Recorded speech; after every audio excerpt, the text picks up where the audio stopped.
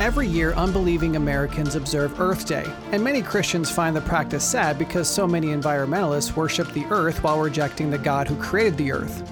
But all Christians everywhere should care very much about the environment because God expects them to steward it. That means that we all have divine expectations on our lives for how we care for and use the resources God provides. It's not a choice we get to make for ourselves. So, wouldn't the best way to observe Earth Day be celebrating the God who made the earth? The one true God of the universe has existed since eternity past in ultimate perfection. He spoke the cosmos into existence for his sole honor and glory. He moved heaven and earth to redeem mankind, even though we have nothing to offer him. And he's given us everything we need for life and godliness in his word. He deserves our worship. He deserves our adoration. He deserves our praise. I'm your host, A.M. Brewster, and this is the Celebration of God. If you have been enjoying the Celebration of God podcast, will you please take a moment to rate and review us? I know it can seem like an inconvenience, but the blessing of leaving a 5-star rating and review on Apple Podcasts or Facebook far exceeds the trouble. Trust me. So thank you to all of you who have rated and reviewed us so far. Thank you for downloading and listening and helping our show move up in the rankings. Even though we are relatively new to the podcast scene, the Celebration of God is often in the top 50 shows in the Christianity category of our host. It took Truth Love Parent much longer to move up the rankings that quickly, and I want you to know that we appreciate every time you listen and share it with your friends.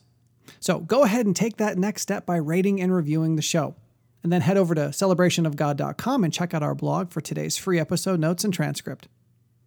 Okay, now let's talk about this thing called Stewardship Day. As many of you know, the Celebration of God is a discipleship experience whereby we are learning to worship God every moment of every day, whether it's a high holy day or an average Thursday at 1:53 p.m. And we're starting off our first year looking specifically at the holidays that populate our Christian calendar. And those holidays fall into 3 different categories. Number 1, we observe many of the historically celebrated holidays like Thanksgiving, Christmas, and Easter. Number 2, we've created a number of brand new holidays like Creation Week and the Consummation. And number 3, we're redeeming a handful of holidays that don't typically make it onto most Christian schedules. Halloween is probably the one that comes to mind first when I say that, but Valentine's Day, Veterans Day, and Independence Day are also other examples. Now, if you're new to the show, I highly recommend you listen to our introductory episodes. They will give you all the information you need to understand our goals for the year-long celebration of God and answer most of your questions.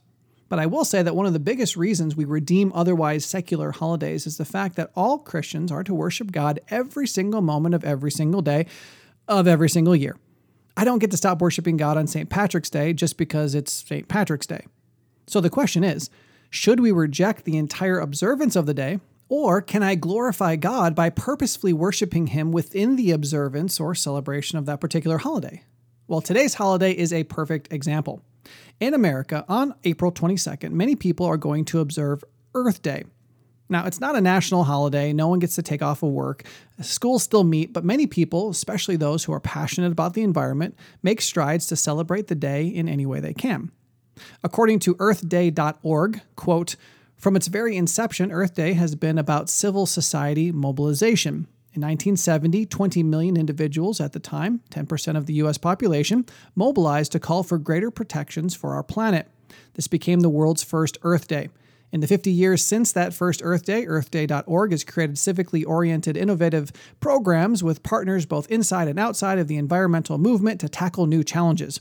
Our environmental campaigns mobilize individuals around the world on issues from voter registration to environmental education," end quote. Now, earthday.org is a very liberal organization, but even though they aren't the official spokespeople for the holiday, they do represent very well many of the people who herald the day. They champion environmental causes, including climate change, conservation, and pollution. Some of their causes are valuable and well-intentioned, and some are very politically charged. Now, if you Google how to celebrate Earth Day, one of the first sites I found suggests landscaping, riding a bike to work, making a bird feeder, starting a community garden, and committing to carrying reusable bags with you when you shop. As you can tell, the idea is to make changes that will have a positive impact on the environment. Now, some of you are completely on board with this. But others of you are squinting and pursing your lips a bit because you recognize the false foundation of these otherwise noble endeavors. And that's why the celebration of God doesn't promote Earth Day. That's right, we don't promote it. But that's also why we created Stewardship Day. Now, I have a number of other podcast episodes I've included in the description of today's episode that will explain to you why I created Stewardship Day and the Sanctified Sustainability Movement. I highly encourage all Christians to listen to those episodes because I believe many of us are missing out on some very important biblical concepts. But allow me to sum up the main point here. Christians should be the best environmentalists on the planet, and I can prove it from Scripture. However, before I do that, I need to point out that how we flex our environmentalism may be very different from the world's version because our starting points are very different. At least they should be. The world celebrates Earth Day and pursues environmentalism for two main reasons. Number one, they love the earth. We could even say that many of them worship the earth. And number two, they love themselves and want to make sure the world is as healthy and enjoyable as it can be for them and their kids. But Christians should approach environmentalism from the perspective that we know, love, and worship God. The only reason we should interact with the creation in any way is to please the Lord. So, if a Christian discovers that God has an expectation for how we steward the creation, then they will be very interested in submitting to that expectation and honoring God through their obedience. So, let's talk about preparing for, celebrating, and discipling during Stewardship Day. While we do, we'll look at a number of passages that will help us better understand God's expectations for our stewardship of the earth. Number one, preparation. As always, you can go to celebrationofgod.com, click on the Holidays tab, select Stewardship Day, and find a bunch of resources to help you celebrate God on April 22nd. One of those resources is our Stewardship Day Bible reading. Many of you have contacted us to thank us for these Bible reading suggestions and schedules, and we look forward to making more and more in the future. The Bible readings are designed for two purposes. Purpose number one is to help you prepare your mind for worship on the holiday. It's too easy to rush through life, and then the holiday arrives and it surprises us because we weren't ready for it. The Jews had preparations built into their special holy days that allowed them to get ready for the event so that they weren't distracted on the day of, or so that they didn't break any ceremonial laws. Well, we don't have any ceremonial laws about which to worry, but we do need to take some time to prepare our minds. The Bible readings also have a celebratory function, though, and we'll talk about that in a minute.